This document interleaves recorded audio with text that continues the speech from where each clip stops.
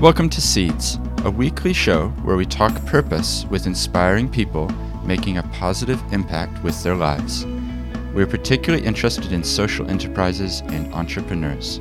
We will listen to them reflect on their journeys and take time to dig deeper in order to better understand what really motivates their choices. Welcome everyone, this is Stephen Moe speaking. Today we've got Netta Egoz on the show, and she is a social enterprise lawyer. And that's appropriate because next week is the Social Enterprise World Forum being held here in Christchurch, New Zealand. She's now working with Pechakucha, based in Tokyo, Japan, so we'll find out about that too. Here's an extract from our conversation. I think a lot of people who start a business, their motivation is money. But people who start a social enterprise, their motivation is values. And it's really fun to see that light in their eyes as you talk to them about what their purpose is, why they want to do what they do, and then just to iron out those kinks around, well, how can you make it sustainable? Because we can't expect everyone to be commercially minded, but I think our obligation as people who are commercially minded and, values motivated is to provide those tools for those people. Now, on the next episode, we're going to be talking with Leanne Dalzell, the mayor of Christchurch, and she has some really good things to say about purpose and Christchurch post-earthquake. So if you don't want to miss that episode, make sure you subscribe to this podcast. And if you find the content helpful, then share it with other people. Now let's dive into the interview with Netta. So I'm really pleased to be able to welcome Netta Egoz here today. Thank you for joining me. It's my pleasure. Now, your title is the Executive Director of Pechakucha. That's correct. And you're based in Tokyo. I am. So you're lucky to catch me. Yeah, I just got you as you flew in and flew out. I think you're on your way to Chicago. Yes, I've been in town for a week, lapping up all the social enterprise goodness that we have here and heading back out and then back into town in time for the Social Enterprise World Forum, which I'm very excited about. If we could back up and go through where you've come from, a bit of your journey so far, that would be really great to hear. Sure. So my journey hasn't been that long, but probably filled with quite a lot of things. I grew up in Christchurch, but I was actually born in Israel, so that's where the name comes from. And I'm a child of an academic, so we moved around a lot. I grew up in the States on the West Coast for a few years, and we moved to New Zealand where I went to school. And since I've sort of finished school, in between law school, I lived in France and in Melbourne and obviously now Tokyo. But recently, 3 or 4 years ago, I made Littleton my home base, bought a nice little house there facing the ocean, and that's where I come back to catch my roots. That's a beautiful place, isn't it? I've always thought it was like a mini Wellington. Yes. All the best bits because you've got the ocean. But a small community as well. Yeah, you got the hills, the sea, and not many bureaucrats. That's good. And so growing up with so many diverse places that you lived, did you have a sense of identity or culture? I only ask because I'm similar to you in that I moved around a lot as a child. Was that something that you sort of grew up with an identity, or was it moving and adopting from different places you were going? I think you'll probably understand this. I think you get your New Zealand identity when you leave New Zealand. But when you're in New Zealand, you feel like perhaps you're different from everyone else. And I was a child of migrants. We didn't speak English at home. Well, my parents, didn't speak English to each other. We ate different food. We grew up in a very conservative neighbourhood in Christchurch in the 90s where olive oil was exotic and the only foreign food you could find was Chinese takeouts from the fish and chip shop. So I felt very different then, but having left New Zealand now, I identify very strongly as a Kiwi, and it is an immense sense of pride for me.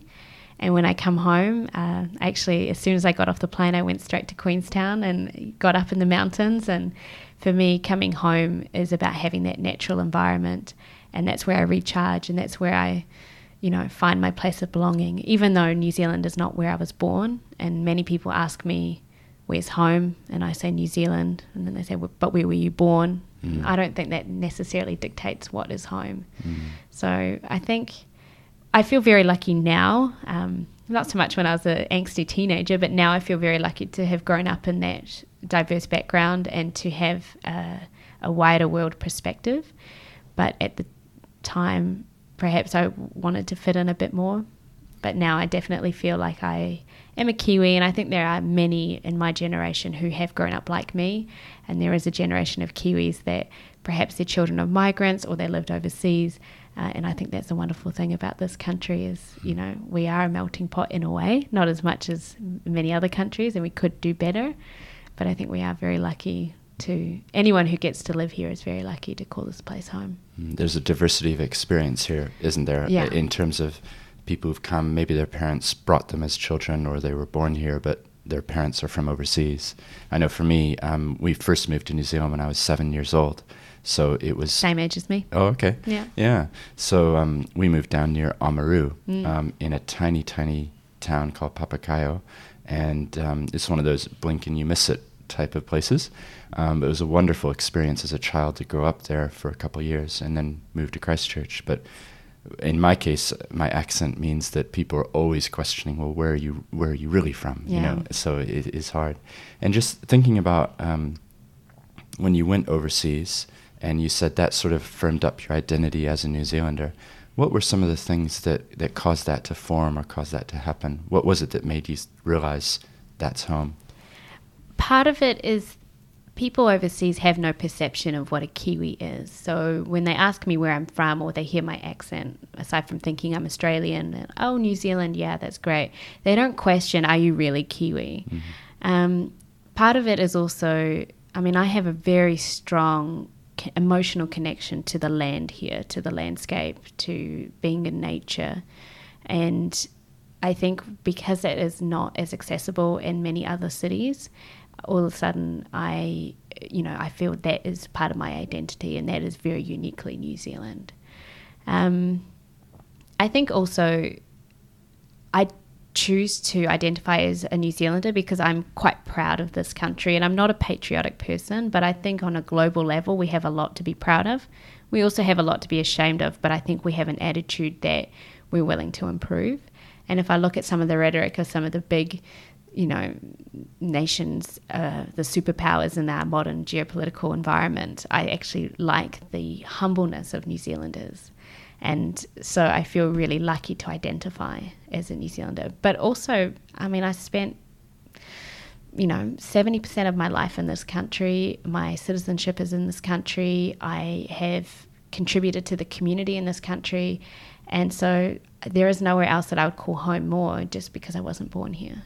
So that you may go overseas, you may travel, you may live in other places, but ultimately this is the place you think you'll come back to. I hope so, yeah. And I bought some property here a few years ago so that I have somewhere to come back to in Littleton. Mm-hmm. And, that is home for me regardless of where I end up. But you never know, things change. But I'd like to think, at least if we have a nuclear holocaust, I can hide out here. Littleton will welcome you. Yeah. So just take us through, we talked about your childhood and growing up here in Christchurch.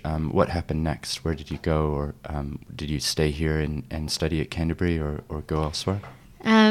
So I grew up out in Lincoln, which is sort of obviously about half an hour from the city, but I always was very engaged in the city centre, and as a teenager would spend a lot of time in the city.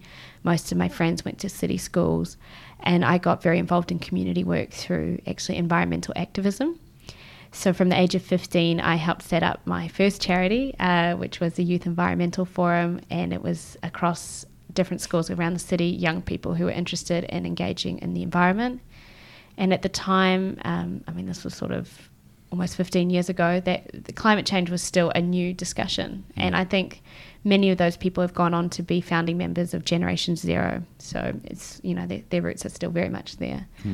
And I continued to do community work through the city, through the environment and through performing arts. I also set up a charity to encourage young underage shows for young people, so safe environments for young people to see live music, and worked in that community. Once I was 18, I moved to Melbourne, as most 18-year-olds would want to do, and worked for a year in a gap year. Actually worked in a law firm, and then came back to Canterbury to go to law school here.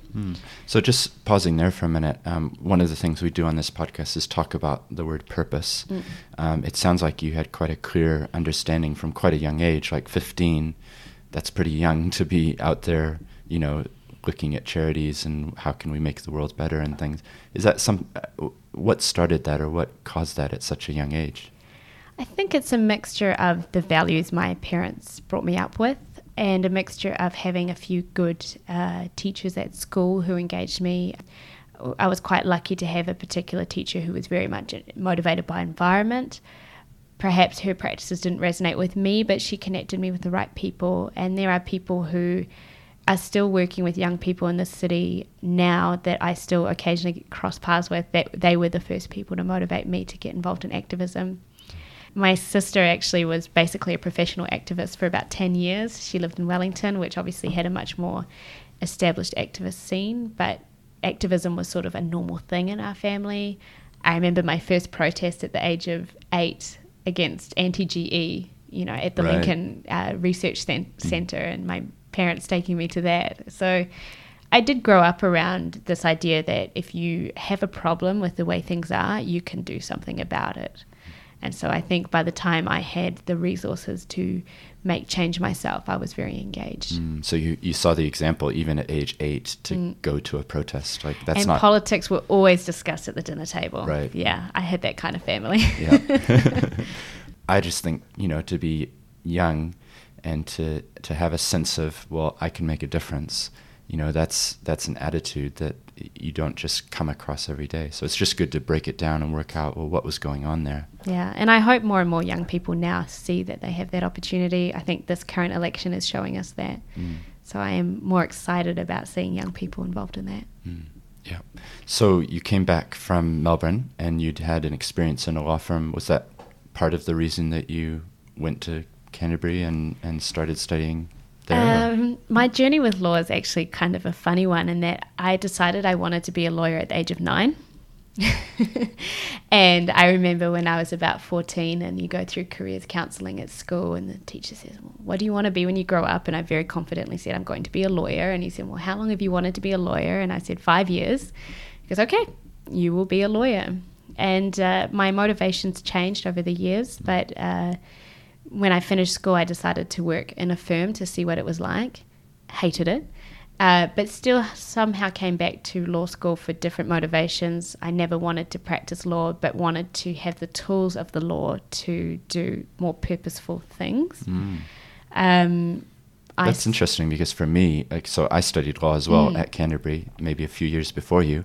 But for me, I always had this picture in my mind that what I was getting was a key. And the key would open doors that would remain locked if I didn't have it. And I didn't know what the doors would be, and I didn't know what would be beyond the doors, but having the law degree would teach me a way of thinking, and that it would be a key to be able to open up opportunities. And do you think that was right? I think it was, yeah. I agree. Yeah, because my career, I've moved around a lot, and I never thought that's what would happen at the time I was studying and not enjoying, second year and third year. But looking back, I think it was a big, there's been huge opportunities have opened up. So you found it worked that way for you as well? Yeah, I think I realized, especially now on the other side and having practiced for a few years, society was written by lawyers. And so lawyers do hold the key to how, to the car. We understand the mechanics. And most politicians have law degrees. Many CEOs have law degrees. My motivation was to take those keys and give them to a different sector, to the community sector. So I do think that we think in ways which are, I know coming out of law school, my brain is wired in a different way than going in. And I look at problems in a much more calm and analytical way. And I think the way our system works favors that sort of mindset. So I think, we trained ourselves to understand the key, what are the rules of the game, and now we can negotiate them better. And you had a vision for that quite early on, it sounds like, that was the reason you were doing it. Yeah, I went into university the year of the global financial crisis, and actually that year was a bumper crop of law entrants because no one could get jobs, and so everyone went to university. But obviously many of them filtered out during the years. But my prospects leaving university after obviously Christchurch having an earthquake and not by any means rebuilt at that time were quite slim. Also under the national government, the public service sector had shrunken significantly. I originally wanted to go into diplomacy, international law, and I think MFAT had a freezing high for about 5 years while I was at law school and after, so that was crushed pretty quickly. And had that shaped the courses that you were studying at law school as well? Like, were you doing international type things? Yeah, my degree was almost exclusively in human rights and international law, but I had a very clever guidance counsellor who said, don't put all your eggs in one basket, try a few commercial papers. I was very resistant, but oddly, those were my best grades. And that's when I realised that as much as I didn't think it, I was a contract lawyer at heart. That's how my brain works. That's what I'm good at.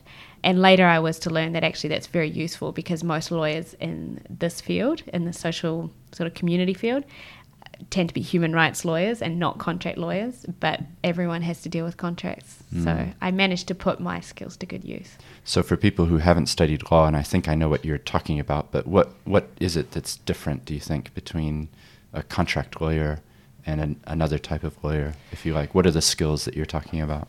I think contracts, I find there's a lot of certainty in them. I mean, you literally put something on paper, it's words on paper, and the skill for contract law is interpretation. I think with many other types of law, there are many laws that govern the way they work. So if you go to court as a criminal, there are many different acts and a lot of legislation to navigate that will dictate your outcome. With contract law, there are a few basic rules, and then you make up the rules in the contract. And I really enjoy working in that field and navigating that field. And later I was actually an insurance lawyer during the sort of height of the EQC dilemmas.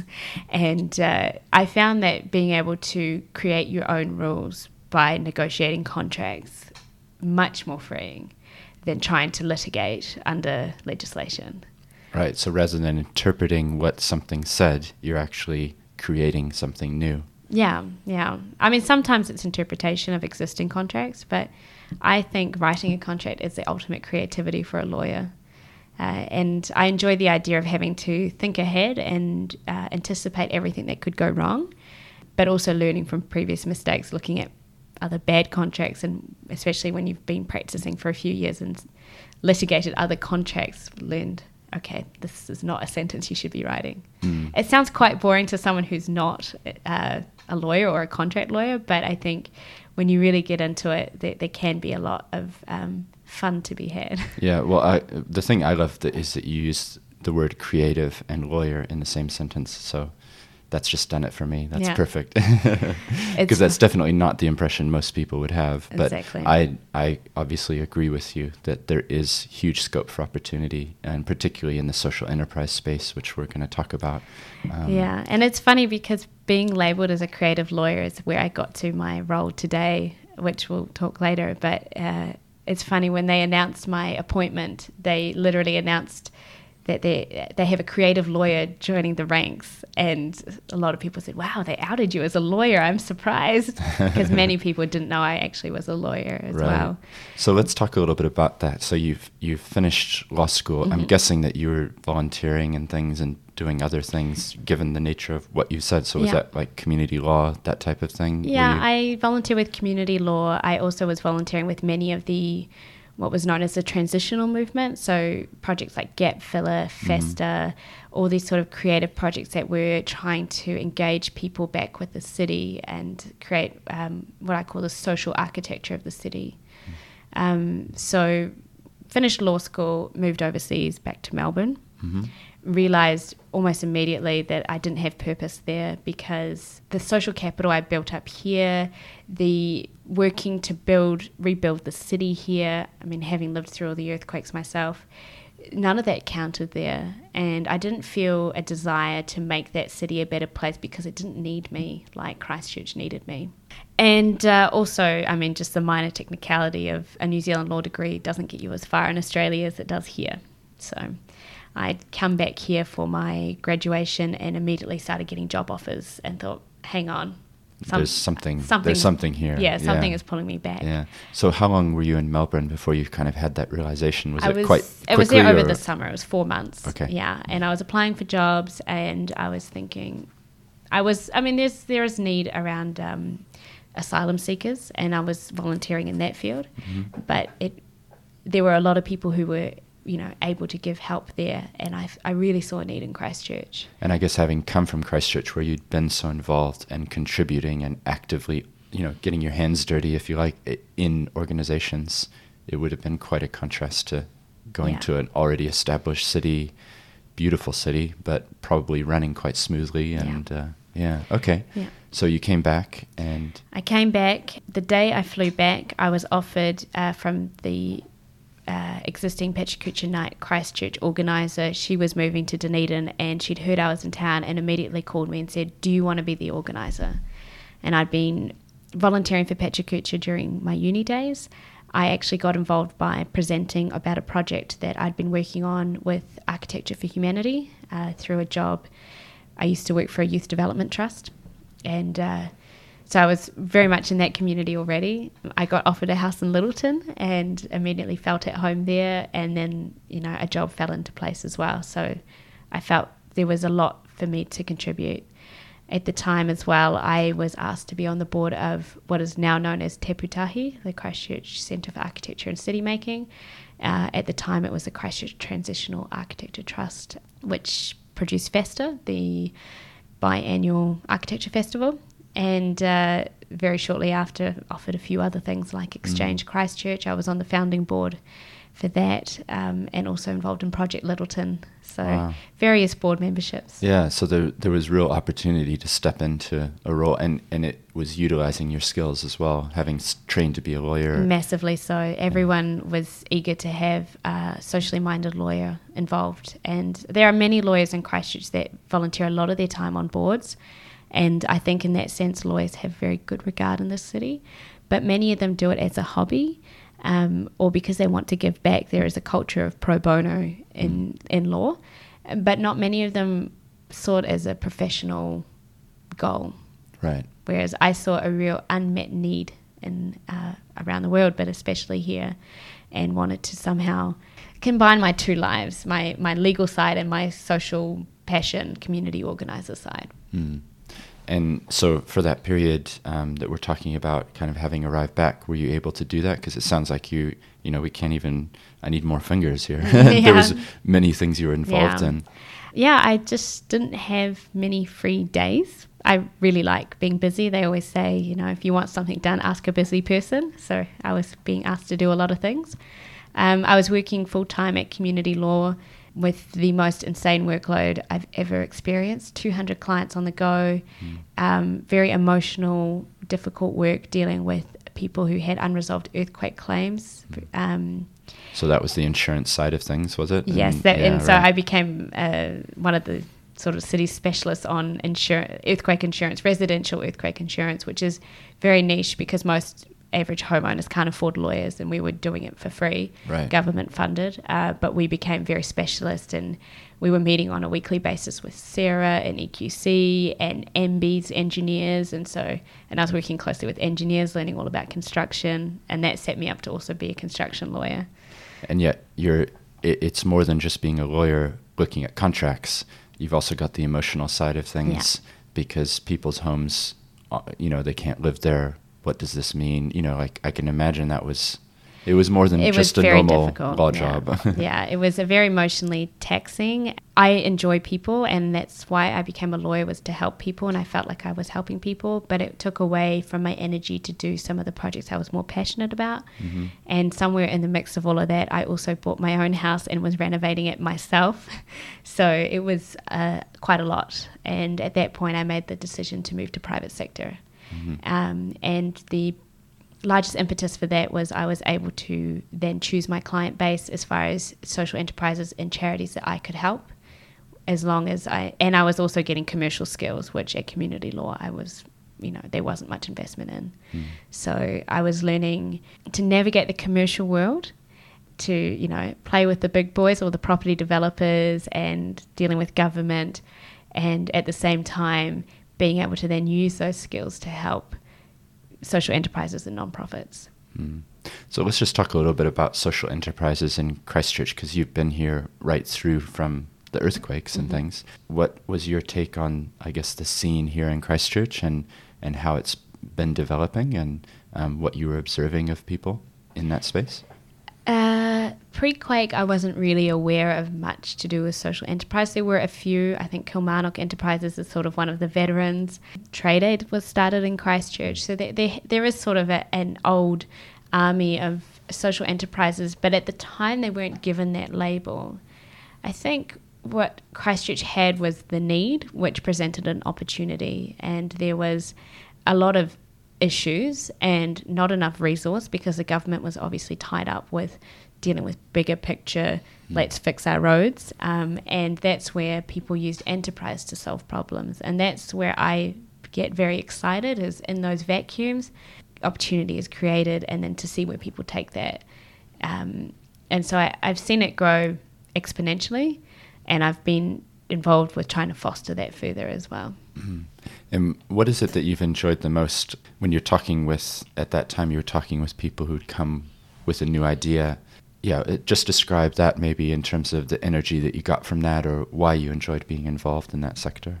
I mean, mostly I dealt with people who'd come from the community sector, the charitable sector, and had no idea about how to commercialise. And so I find it really exciting to talk to someone about their values, find out at the root of it what are they trying to achieve, and then look at a way that they can do that in a sustainable way. And I mean, I've had a girl who wanted to start an art gallery, and a property developer had kindly said he would let her use his empty building until he had tenants. And someone had said, you should probably talk to Netta about how you can set yourself up. So just meeting her for 2 hours over a coffee and giving her the tools she needed, she then had access to a lot of free resources I could point her to. But now she's on her third space and still going strong. And I'm attending one of her openings tomorrow, and that's really satisfying to see someone bring you a project in its infancy and then to see it several years on, still on its legs. I think a lot of people who start a business, their motivation is money. But people who start a social enterprise, their motivation is values. And it's really fun to see that light in their eyes as you talk to them about what their purpose is, why they want to do what they do, and then just to iron out those kinks around, well, how can you make it sustainable? Because we can't expect everyone to be commercially minded, but I think our obligation as people who are commercially minded and, values motivated is to provide those tools for those people. That's really great, because I think you're right. People often have the vision or the purpose, like they're clear about that, but then they don't know what the structures are that they should do. I always feel like if you can help to empower somebody with knowledge, that they then go out and help, 1,000 people, I certainly sleep better knowing that I helped that person, because otherwise what would they have done, Exactly. And I think that's also, it's about playing to your strengths. I have some ideas and I would love to make changes in society, but I'm also one person and I burn out. And I'm aware that I also have a lot of skills and knowledge that many people don't have, and I'm much more effective in providing other people with that knowledge than trying to do it myself. Yeah, well, it sounds like, throughout your life, you've been very busy, and that period continued. And then, so Pechakucha, let's just talk a little bit about that. That was continuing on the side as well. You were running that here in Christchurch? Yeah. So I was running 4 events a year. Pechakucha tracked the social rebuild of the city. So we were a space for creatives to come and present about what they were doing. We had regular events that people looked forward to. We were always popping up in new buildings that were just reopening. We were sort of the go-to place when people wanted to see what was happening in the city. And it was really satisfying to be able to track how the city was going. If you watch previous presentations, in the early days it was dreaming about the rebuild, and then it was people talking about projects they wanted to get off the ground, and then people reflecting on projects they got off the ground. And so it's really wonderful to have that archive. You saw the whole sort of life journey of some of these projects right from the beginning, the dreaming to the actual reality. Definitely. And some of my closest friends now are people who I met because they wanted to present at a Pechakucha night. I worked with them on how they could tell their story. I saw their talk. We stayed in touch. I supported them through other ways. And, now they have great projects running. And I like to think that Pechakucha was able to provide a framework for some of that to happen, for people to be connected. And also what's quite special is we recorded all those talks and they're up on the Pechakucha website. There's actually an Inspire Christchurch channel, which is a channel dedicated to talks to inspire the rebuild of Christchurch. There's 3 other channels like that, one's for Japan and one's for Nepal. And so that's and one for Ecuador, and that's following major earthquakes in the last few years. So, well, what we'll do is in the show notes we'll link to some of these websites, and that way people can find them easily. Some people are listening, going, "What's she talking about? What is Pechakucha?" Yeah. And so, do you think you could just give us a little overview about what that is? Yes, my elevator pitch. So Pechakucha, or if it's in Japanese, it's Pechakucha. That means chit chat. It's the sound of chit chat. And it's the name that we gave to our presentation format, which is 20 seconds of 20 images. So 20 images, each one is shown for 20 seconds, and the images automatically advance. So you end up with a talk that's 6 minutes and 40 seconds. It's very visually powerful. It's dynamic. It's a bit of a box of chocolates. You can get any type of Pechakucha talk. Pechakucha nights are events held around the world in currently 1,012 cities worldwide. Wow. Yeah. Where people get together and they watch a collection of Pechakucha talks, 6 to 12 talks. Anyone can present at a Pechakucha night. We try to have an emphasis on creativity, but it's not highly curated. It's not sort of top down. It's very much, your child could speak, your grandparent can speak. And we look at creativity very broadly. It's not just about an artist. It's about, we had someone who does geocaching with letterboxes, and she talked about her process there. And so you get quite random talks as well. So there's a certain structure involved, but then there's a huge range of freedom Exactly. in terms of the images that are chosen and the topics. Yeah, so the idea is that the actual presentation format is restrictive, and that creates a huge amount of freedom. Mm-hmm. The images it's not a PowerPoint presentation, it's one single image. We don't change how long it's shown for. You can't go back once you've started. You get stuck in that cadence and you keep going forward. But the result is quite fun, and the other thing is that if the talk isn't very good, at least it's over in just over 5 minutes. Yep. And I guess on an evening you could either do it a themed way, or you could have randomness in terms of presentations that are completely different. That's right. And one thing, we hold an annual organisers conference once a year, and we meet people from all over the world who do Pechakucha nights. And when me and my co-organiser Erica from Christchurch went last year, we realised that every city does it differently. Right. So in Christchurch, we chose to have a different venue every time because our role was to activate spaces that are just coming back after the rebuild. We also occasionally had a theme, but sometimes we didn't. It just depended on whether we had a need for a theme. So as an example, the next Pechakucha night in Christchurch is part of the Social Enterprise World Forum, and that is about purpose. Yeah. And the theme is, people who are doing things in life with purpose, and very much a focus on social enterprise. But it's not always with a theme if it's not necessary. Right.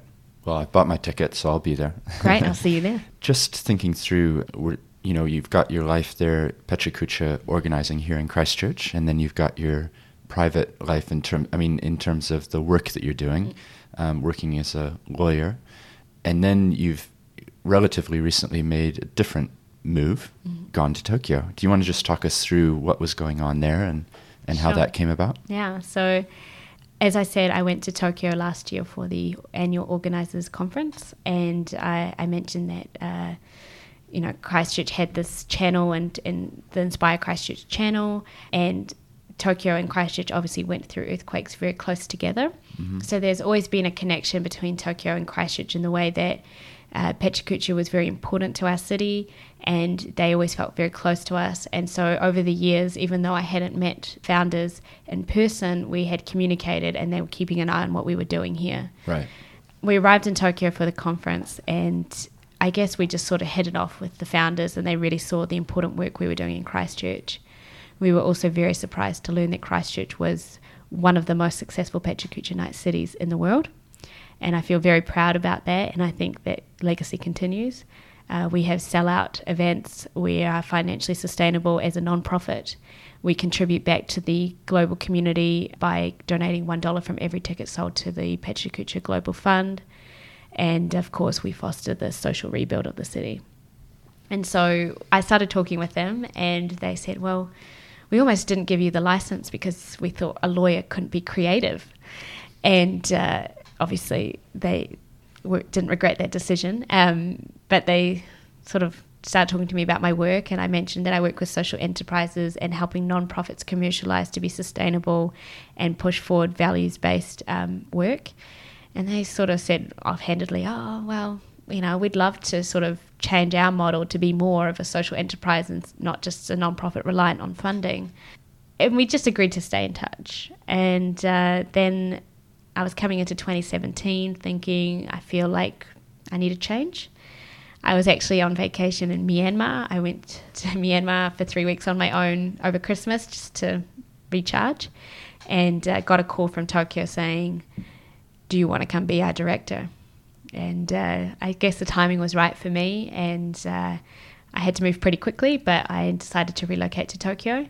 And my role in Tokyo, aside from running global operations on the Pechakucha side, is to help them set up a commercial arm. And we're still very much in the infancy of this, but we are working on finding a way to create a business which will fund the Pechakucha movement so that it will continue, hopefully in perpetuity, but at least, for the next 20, 30 years, as our co-founders, who are full-time practicing architects, will move, into retirement in the next 15 years. And we want to sort of transition Pechakucha into a charity where it's held by a body bigger than just these two architects, and can continue on beyond them, while being able to earn its own income as well. So what I'm working on now is actually creating a company in the US which will create some Pechakucha-based business, of which one of the key beneficiaries will be, the Pechakucha nonprofit. That's fascinating, and it sounds like it's quite a busy role again, because you said you were going to Chicago to be looking into that, right? Yeah.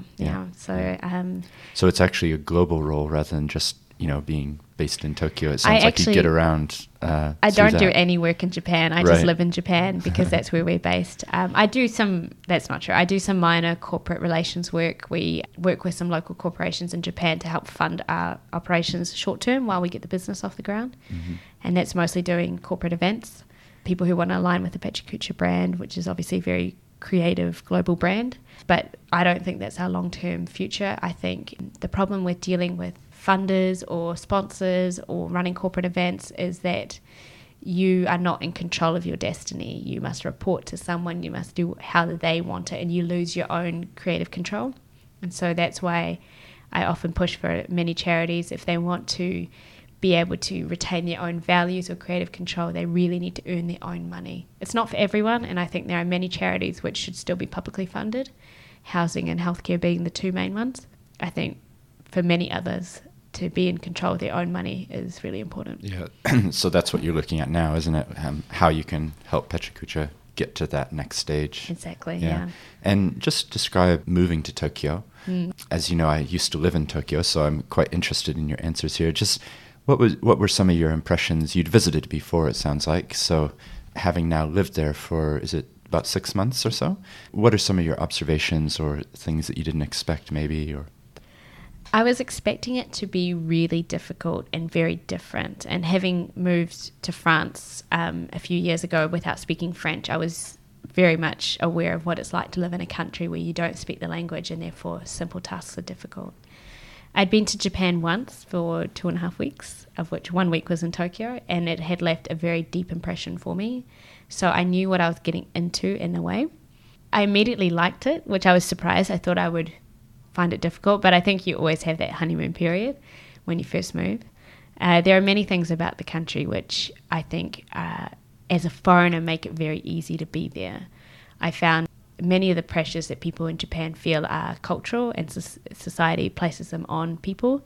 But as you're aware, when you're a foreigner, you get written off a little bit, like, oh, they're just a foreigner. The rules don't apply the same way, Yeah, it's more forgiving. So I find, the long work hours or the pressure to,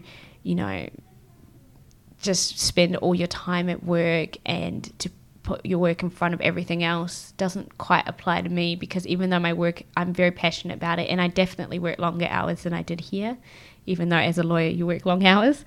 I also understand that there are more important things in life. So aside from what I do with Pechakucha, which of course is bringing together my legal skills and helping a nonprofit, which I'm very grateful and privileged to be able to do, I can also be involved in different community groups and meet new people. I'm trying to do more work with social innovation in Japan. The language barrier is definitely making it difficult, but there are many foreigners in Japan who want to be involved in that. And also just enjoying the country, you know. Traveling in Japan is very easy. The bullet trains are very accessible. Everything is very easy to navigate, and people are very kind. So I found that, you know, I'm having a lot more fun exploring and feeling a little bit more carefree because I don't have the pressures of society like a local would have. Well, I'm glad you're getting out of Tokyo as well, because I lived in Japan for 5 years, and I always found when I came back to New Zealand or wherever I was living, people had an impression that it was just a big city, but actually there's beautiful mountains, there's beautiful rivers, there's beautiful lakes. You know, it's very similar to New Zealand in many ways if you get out of the central cities. And hiking is, you know, one of my hobbies. I try once a month to get out. It's not as easy as it is here, and you have to definitely navigate a lot of areas where there's no signs in English, but there are a lot of really great blogs and also a lot of expat communities where, you know, message boards and Facebook groups about hiking. So the Japanese nature is actually really wonderful to spend time in. There are similarities, but there's also a lot of differences. There's wildlife that we don't have. You know, there's shrines, there's history, there's human history, which is very different from here. So here in New Zealand, it feels like you could be the first person in the world to stumble upon that view because it feels very untouched. And it's not like that in Japan. I mean, there are places, but they're hard to get to. But, you know, also the hot springs culture, going to the onsen after a long day of hiking is probably as close to heaven as you can get. That's great. Yeah. Well, it sounds like you're embracing your new life in Japan. I'm trying to make the most of it. Yeah, that's great. I think it's so important wherever you are in the world to appreciate the best parts of where you are, because nowhere is perfect. There's going to be things that maybe things could be done differently, but that's the case wherever you go. That's my feeling. And a lot of it is about your perception. So I think if you spend a lot of time traveling and seeing other places, then you can appreciate what's good about where you are and let go a little bit about what's frustrating. Yeah. And like you said at the beginning, you know, just appreciating New Zealand more now, probably, having lived in a city of, you know, if you count all the way down to Yokohama, I think it's like 25 million. Like, it's a lot of people, isn't it? So you do definitely, for me, you know, Christchurch or Wellington or Auckland, they're big cities, but on a scale, you know, they're empty. Yeah, they're quite small. And also it's so accessible, like you say, you know, you can be skiing or you can be at the beach, and it's very easy. Yeah. I mean, there's pros and cons. I mean, I have to drive everywhere here in Christchurch. In Tokyo, I don't have a car. But at the same time, it's 10-minute drive to the beach to go for a surf, whereas Tokyo, it's 2 hours on the train, and I have to take my board on the train. So there are compromises, but overall, I think for a city that size, it can offer quite a good lifestyle. It's just very chaotic compared to the laid-back lifestyle of New Zealand. But that's why I want to have this place to come back to one day. Yeah, that's good. And one of the questions I like to think through is, if I could talk to my younger self, what are some of the things that I might tell myself? You know, I don't know if you want to tell your 8-year-old self or, you know, your 15-year-old self, putting on that lens of things that you've learned through your experiences. I mean, you've done a diverse range of things. What would you go back and tell that 15-year-old who's starting her first charity? What are some of the lessons that you've learned that you think it would be helpful for yourself to know? That's a difficult one. I don't have many regrets, and I actually think I was lucky enough to do many things the right way. I have this attitude of, I try to say yes as much as I can and follow opportunity where it goes. So if a door opens, I'll go through it. There might have been a lot of times, especially with the environmental movement, where I actually got scared and stopped being involved in that dialogue because climate change was so scary that I couldn't do it anymore. So I moved to smaller local issues which have those ripple effects. So I moved more to sort of social issues and creating a more sustainable lifestyle within your immediate community, which obviously ripples out to a larger scheme. But I think it's about, filling that 15-year-old me with hope that all those little smaller projects did make a difference and continue to make a difference. And while we haven't solved by any means climate change, the rhetoric we see in New Zealand now is really heartwarming, in that this country acknowledges that climate change is here, and the younger generation is committed to doing something about it, and is becoming very smart about it. I love seeing this movement with the Zero Carbon Act and Generation Zero, and again they're lawyers and engineers, and they're using their intellect to inform the system. They are also holding the keys and changing the system. I think I would sort of reassure my 15-year-old self that those little differences we're making are. And my 8-year-old self, maybe 9-year-old self, became a vegetarian, still am vegetarian today. And so many people would say to me back then, oh, one person doesn't make a difference. And I would say to them, you did make a difference and you continue to. So I think just knowing when you're younger, and a lot of people will tell you doing something different or fighting that fight as one person is not going to make a difference is so untrue, because that ripple effect is huge.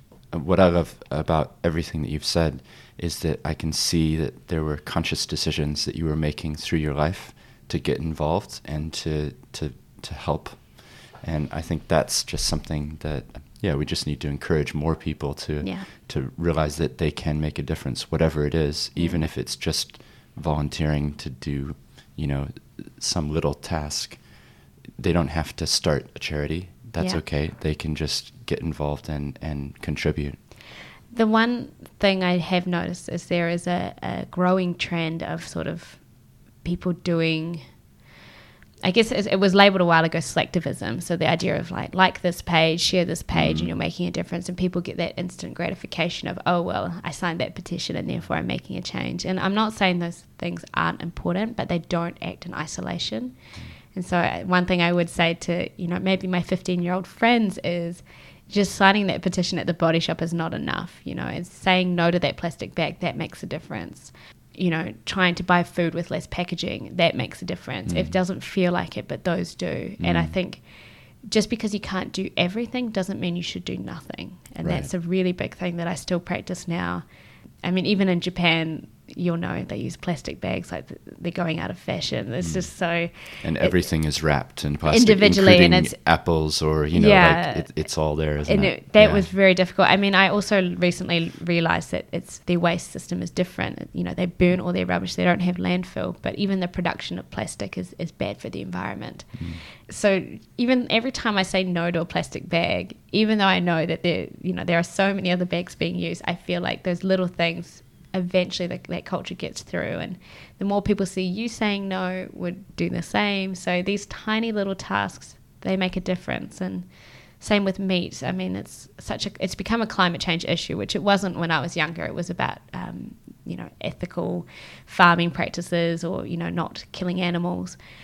But people say to me, oh, I couldn't be vegetarian because I love bacon too much. I'm like, that's fine, but maybe just eat meat once a week, and that makes a difference. So this idea that a lot of people think I can't do enough and therefore I will do nothing, is probably the most frustrating thing for me. And bringing it back to social enterprise, I think that's what I like about social enterprise is people say, well, charities are so inefficient, or they're relying on funding and there's not enough money for them. And, obviously everyone thinks capitalism worked for society, but I think that we can take the system of capitalism and put values at the bottom line instead of dollars at the bottom line, and get maybe not the same output, but a better output. More is not always more. Sometimes more creates many problems that cost a lot more to fix. So I think that's what I love about sort of saying it's those little things, they add up. It's working within our system. We still need people pushing against the system on the outside, but we need people in the system working with the system to change it as well. Yeah, that's really good. Thank you. Well, Netta, it's been great to have you come and join and share a bit of your journey. I've really enjoyed listening to you and just hearing about how you've been making choices through your life from that very young age to actually try to make the world a better place. So just want to say thanks for coming on and sharing a bit about what you've been involved in. And thank you for having this platform. It's great. I'm looking forward to hearing what other people share as well. And I think it's important that we do have more of a dialogue about this. As you could probably tell from that interview with Netta, I had a lot in common with her, and I really enjoyed hearing her perspective on being a lawyer who's also supporting social enterprises. Now, next week, we're going to be speaking with Leanne Dalzell, who's the mayor of Christchurch, and she's going to be sharing with us a lot about her life, how she got into politics, and what purpose means for her. Here's an extract from that interview. This is an opportunity to do things that you think you couldn't do before. It is a time where our city can really provide an uplift for those that are involved in social enterprise, for those that are involved in entrepreneurship, for those that just want to give things a go. This is a place where we can literally try anything because we've been through this experience and it's kind of like, well, why not? And so we're a city that has an incredible opportunity to help lead the way. I think you're really going to enjoy that conversation with Leanne, and I hope you can join me. In the meantime, if you enjoyed the content in this episode, please consider sharing it with someone, and also subscribe to make sure you don't miss future episodes. Until next time.